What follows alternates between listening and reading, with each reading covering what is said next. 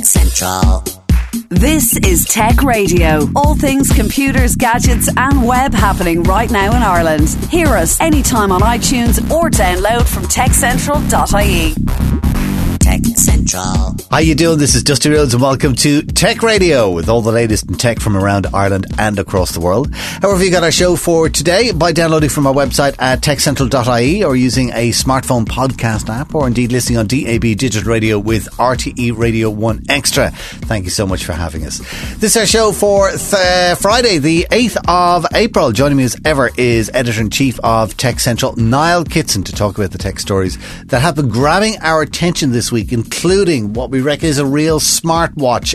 Bots, are they the future? And I think the coolest new car in the world of technology in the history of man. But first, Niall, you and I had better watch out. Had we? Because people can find out whether we are using Tinder or not. Oh, okay. Well, there is a short answer to that. Yeah, I know. No. Yeah, I know. Listen, come on. At least let me pretend there's some excitement in my life. If you want to check if your partner is using Tinder, there's now a new app called Swipe Buster. It's about $5 or something like that. And you input your partner's name, their email address and their location, and it will be able to tell you whether they are using Tinder or not. That'll spark up some interesting conversations, I should imagine. Oh, interesting choice of words at that. I say there are a lot of red faces over that. Ooh, yeah. Let's get into the real news of the week. A real smartwatch. We have found a real, genuine smartwatch. Tell me about this thing. What does it do? Okay. This is the Liberty Watch by an Irish company called Watchovers, and one of the things about smartwatches is that sometimes they can feel like technology for the sake of technology. That have you seen anyone wearing an Apple Watch and you sort of go, that's not really doing as much for you as you think it is, kind of a thing. It's not fashion. It's not sort of gadgets. A little bit for me. There's a little bit of attention there still. Yeah. However, the Liberty Watch is kind of interesting in that it looks to solve a specific problem, and that is keeping track of your loved ones, whether they be very young or very old. And basically what this does is it's a watch that comes with a SIM card, and you download an app for your iOS or your Android device, and you can keep track of where the wearer of the watch is. You can do things like set up alerts, like if they go beyond a specific area, you'll be sent an alert, so you can contact them and just, either tell them to go home or is everything okay, that sort of thing. You can also make and receive calls with it.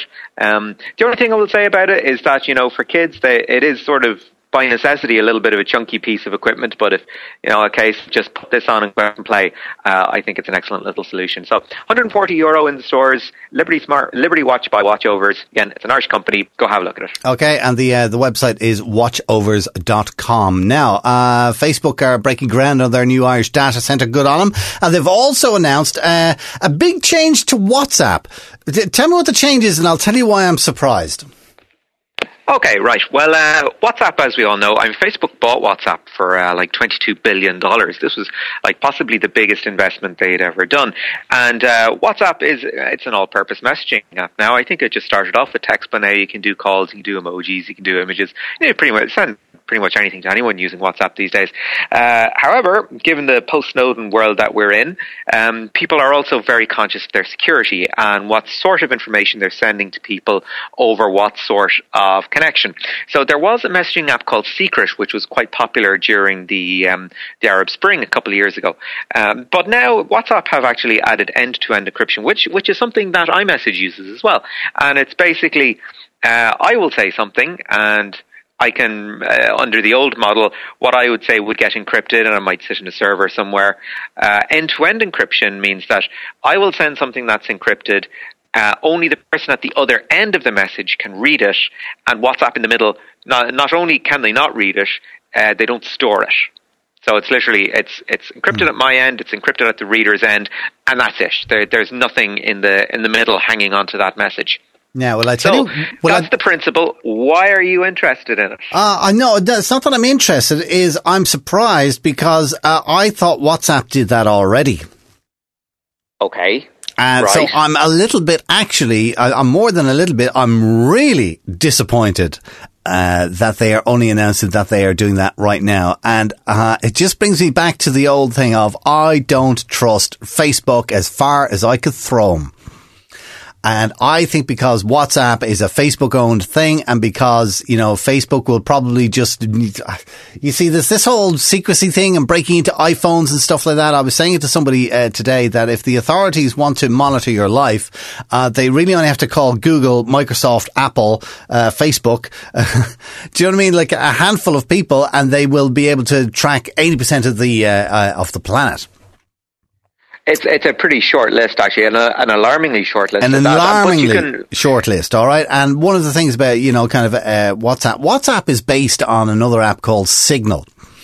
And Signal is a true end-to-end encrypted piece of software, which does the same thing. It's text messaging over the internet, and it has always been encrypted. And what I really like about Signal is that it's open source software, which means that anybody can go in and check the source of the of the software to make sure that it does what it's supposed to do. Whereas WhatsApp is not open source software, so you're not able to see what exactly is happening under the bonnet, so to speak. Okay, right. And always being a Facebook company, you worry. Exactly. If the messages that you're sending is being harvested for advertising purposes. Exactly. You don't know what they're doing with it, or who they're passing it over to, or who on the quiet is kind of tapping on their shoulder and saying, we want that kind of information. I mean, Facebook and Google and stuff like that, they say that they hand over or they release information about people's accounts that the authorities are looking for the information on. I wonder, do they actually reveal that to the person whose account it is? Of course not. And that's part of what the EU is working on with their new data protection laws.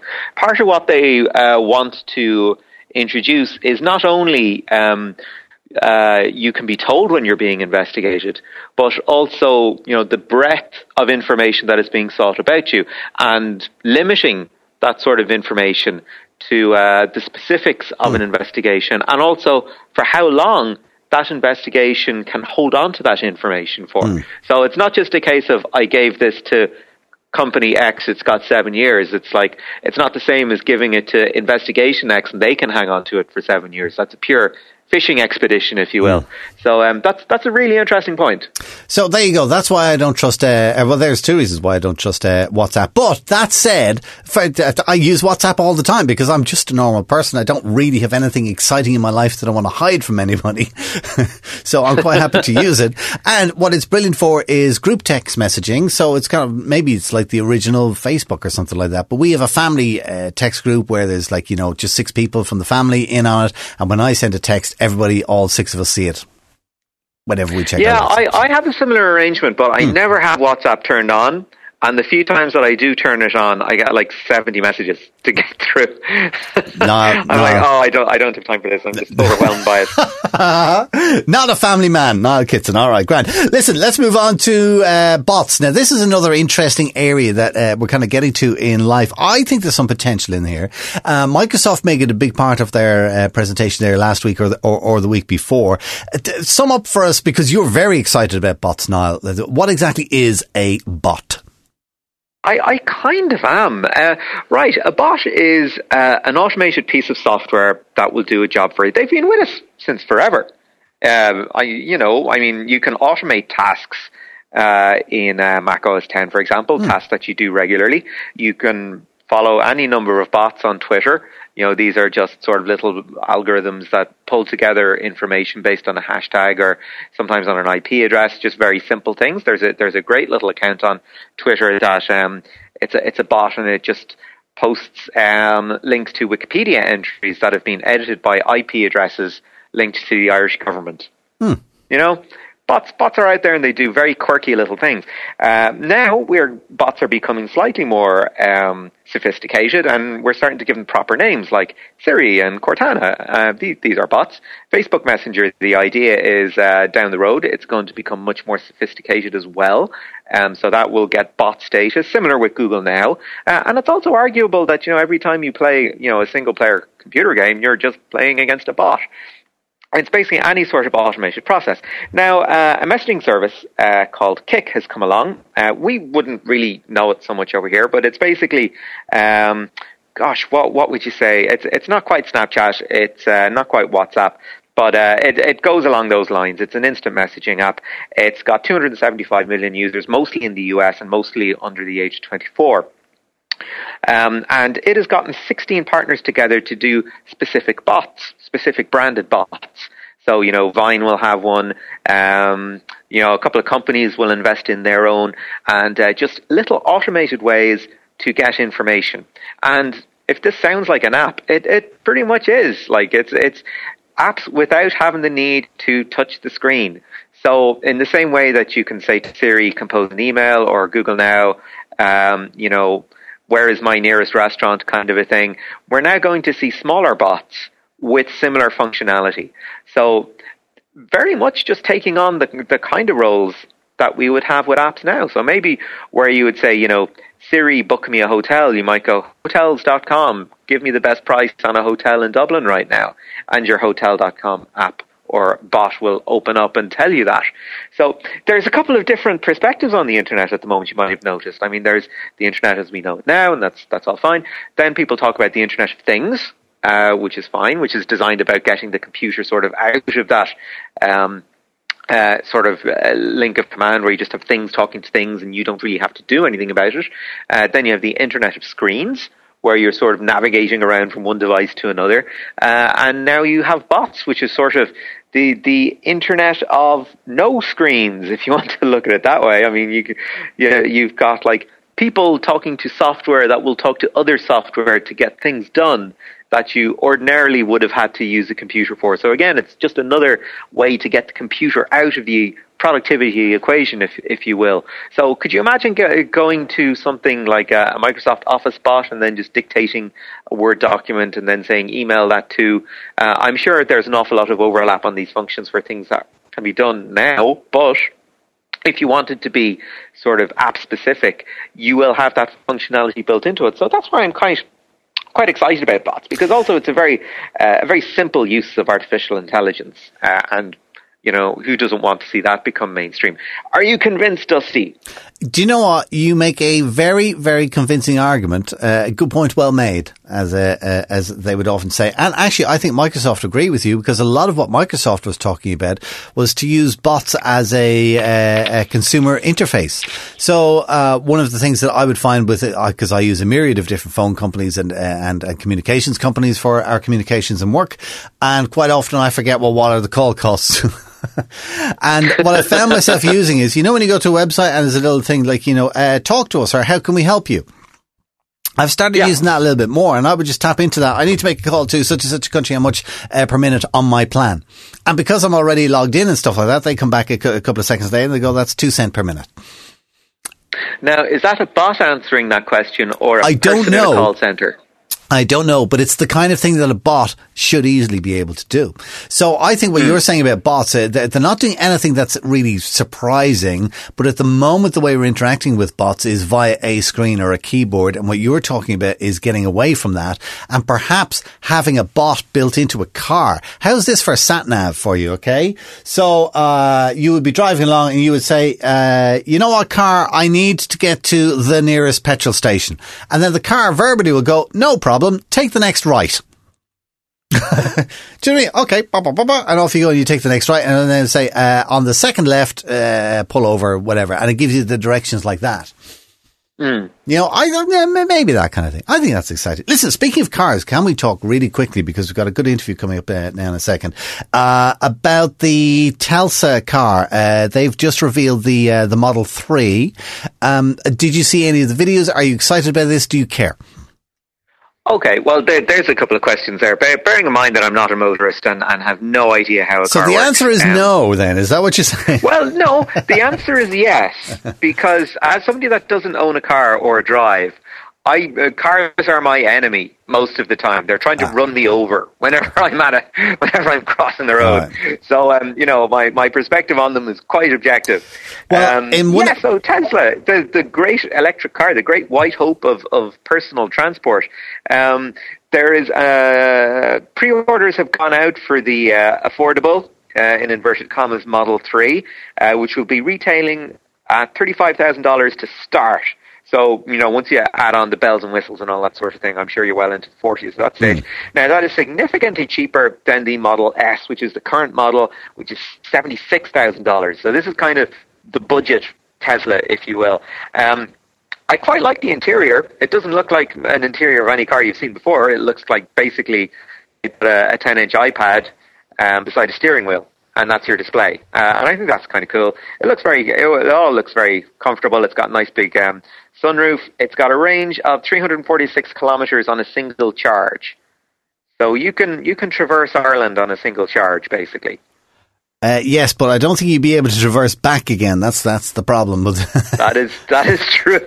But they're working on it. Find a charge point on your way. I think the two big problems that they need to get over are range and also charging time, because if you have a special super fast charging unit at home, it'll still take you 4.5 hours to charge the car for a run across Ireland, which of course, it absolutely looks pathetic when you think it takes you 3 minutes to fill a car of petrol. If you're working on the American voltage system, it's going to take you 52 hours to fully charge the car from a normal socket. So I think they've got those two problems to get over. But you know what? This car, as they have announced it, and at that price, it's a huge leap forward. There's still a long way to go, but it's a huge leap forward. And it's definitely the only way. We can't really talk about it on radio, but definitely if you want to do a YouTube search for Tesla Model 3, check it out. I think you'll enjoy it. For now, though, that's the news for this week. Niall, thank you very much. This is Tech Central, your weekly tech podcast from Ireland's techcentral.ie. It's pretty fair to say that since we all got online in the 90s, it's really changed how we interact, how we work, how we shop, and how we buy things. Now, some businesses have adapted brilliantly, but the vast majority haven't. So 10 years ago, two guys set up a business to help businesses attract and engage with people in a way that made sense and fit our lives without being spammy about it. The company is called HubSpot, and earlier this week they announced 340 new jobs in Dublin to add to their existing 200 employees in the city here in Ireland. Who are they? What makes their use of the internet so unique? Niall was at their launch on Monday at HubSpot to find out more. I've come out to the offices of HubSpot to meet with the new MD for Europe, the Middle East and Asia, Christian Kinnear. And Christian, HubSpot has announced a fairly significant investment in Dublin at the moment. So can you tell us a little bit about what's going on in terms of expanding the team, and also about what HubSpot does? Because it's probably safe to say that this is a company people have had contact with but probably don't know they have. Sure, yeah. So today we've announced a further 320 jobs, Dublin-based roles, in our EMEA headquarters here in Dublin. To this point, we've been hiring in the last 3 years from a standing start. We have almost 200 people already. So this will get us up to the 500 employee mark over the next 3 years. The roles will be across all functions, so sales, marketing, services, support, and indeed our product engineering team, who've been central to quite a lot of our product initiatives. As to what we do, HubSpot is an inbound marketing company. We've coined the phrase inbound marketing for existence for about 10 years now.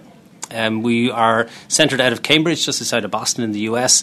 And inbound marketing, essentially, it's a platform that we provide with services wrapped around to allow marketers to really turn their website into a magnet. So looking to attract people to your site through your website performance itself, through SEO, through blog posts, through social, and ultimately once they arrive to try and manage and nurture that experience using, again, the CMS, and also through email automation. So the attraction and nurturing of those individuals to turn visitors into effectively sales. So are we looking at sort of that often used and little understood term, sort of content marketing? Yeah, very much. Content is at the heart of it. There's quite a few pieces and mechanics around how do you best use that content and how does it best serve your needs, from campaign design and trying to have a more holistic view as a marketer. The challenge for small to medium-sized businesses and marketers is they're being asked to try and understand multiple products, multiple platforms, and trying to coordinate those activities at any given time. That's very difficult to do. HubSpot allows them to do that in one interface and allows to really coordinate and complement the activities that they're doing. So, yes, it's about content, and content is the biggest attraction factor, but it's also how you manage that content and how it complements all the other things that you're doing. So one of the things that companies might find when they're putting together their marketing spend is this balance between, straightforward advertising and using other methods to bring people to the site, if it's blog posts, if it's lists, if it's this kind of thing. How do you find people are looking at that balance now? Are people looking at things that, we can do an awful lot more in-house than we thought? Or are people still thinking, do you know what, we probably need a journalist to come in and do this? What kind of balance are we looking at? So I think there's a few things. The biggest challenge for marketers is ROI. They're trying to understand where they're investing their time or spend and what kind of return they'll get from that. Some of the traditional methods are difficult to track, and the ROI is difficult to attribute to those. The platform we have has embedded analytics and reporting, so it's very easy and quick and simple to understand the return, allowing people to pivot their activities into the right place. The content piece and the creation part, we liken our platform a little to like a gym membership, so you can sign up, but you need to put in that time. You have to have the commitment of working at it continually over a period of time to build content. But the creation of content itself is something that is actually surprisingly simple for our prospects. We have a 90-day handover where we hold people's hand, make sure they're thinking about the right content, creating the right type of content, and we'll work with them to do so, to get them up and running. But effectively, if you can have a conversation about your business with somebody, then you can write content. It's just a matter of putting it down. Perhaps some people would like some editorial view of that, but the essence of your story is the one people want to hear. So if you can tell a story about your business, then you can certainly write content. And you mentioned analytics there. To which extent are people relying on analytics to tailor their company story? Very much so. So I think one of the bugbears and one of the challenges of marketers for a long, long time has been they being able to understand their business themselves and also to tell that story internally and make some quick decisions. A lot of the attribution of spend has been quite difficult to connect back. Our analytics will cover across all of those mediums, both our own product and some external products, so if you're integrating them through the platform. So the idea of which type of social media is working for you or not, or which message is working, A/B testing of content, email campaigns and understanding the sequencing of those campaigns, all these elements are quite difficult for a small and medium-sized marketer to understand, but the tool will deliver all that information to your fingertips, allowing you to very quickly change and do more of what works, and equally to stop investing your time somewhere if it's not working.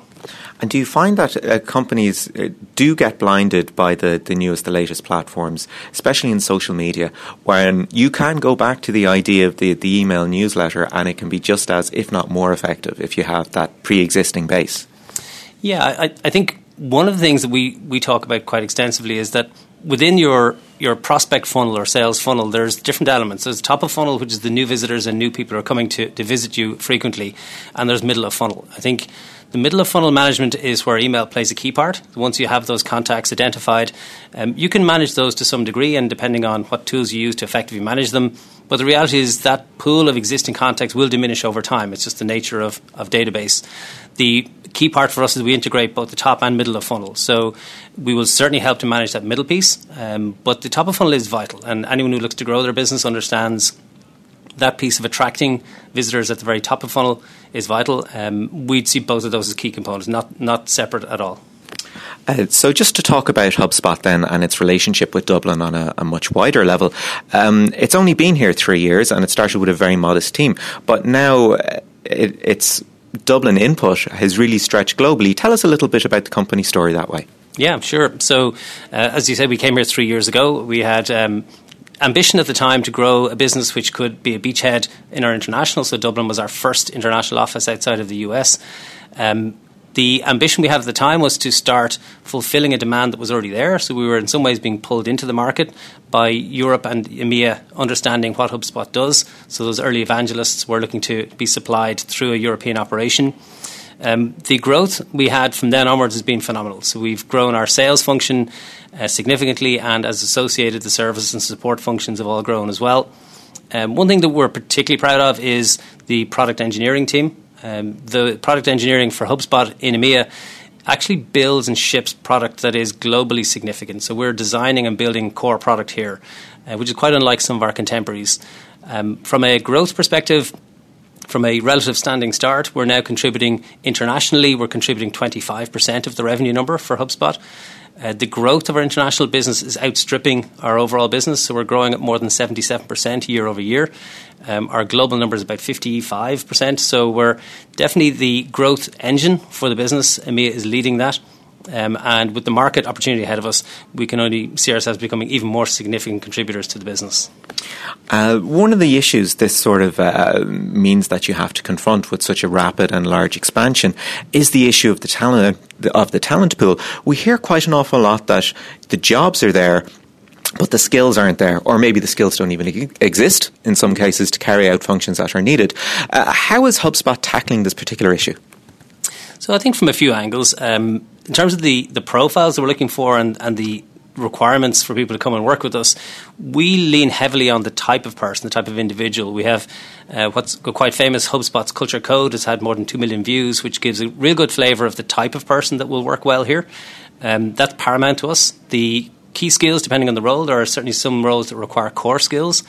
We found it very easy to hire the product engineering team. I think Dublin has a growing reputation for those core technical skills.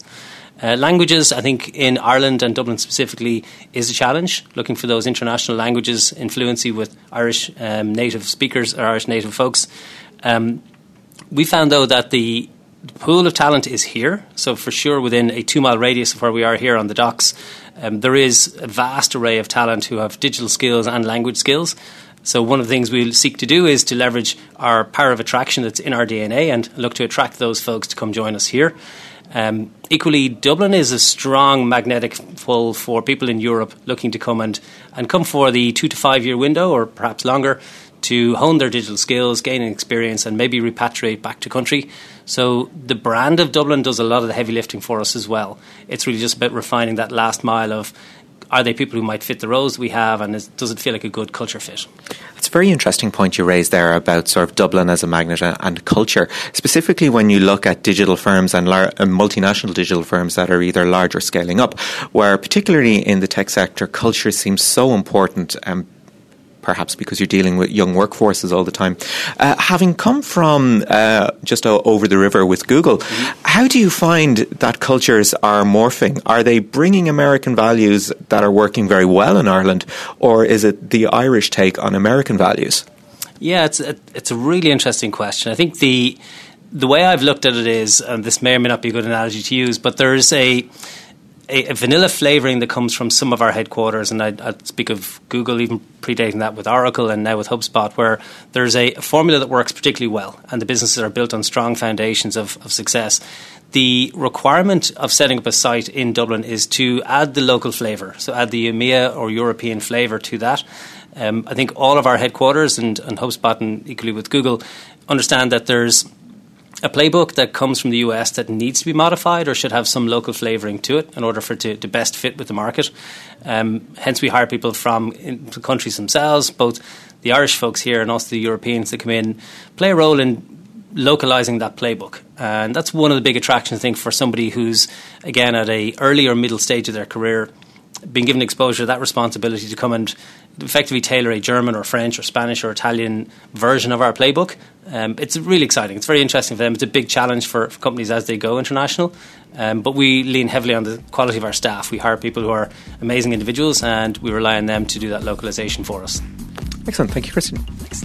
And that was Niall Kitson talking to Christian Kinnear, HubSpot's Managing Director for Europe, Middle East and Asia. Now, just before we go this week, Niall, what's our one more thing, the one story online that we just couldn't squeeze into the show?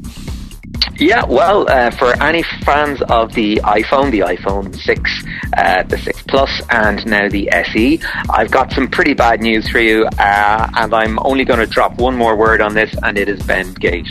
You can get more on that and all of the Irish tech news stories with hourly updates, daily newsletters and more from techcentral.ie, as well as our weekly tech radio show online and every Friday at 6 p.m. on DAB Digital Radio with RTE Radio 1 Extra. Until next week, from myself, Dusty Rhodes, and from Niall Kitson, take care. Get Tech Radio. Subscribe for free with iTunes or download on demand at techcentral.ie. Tech Radio is produced by digitalaudioproductions.com. Tech Central.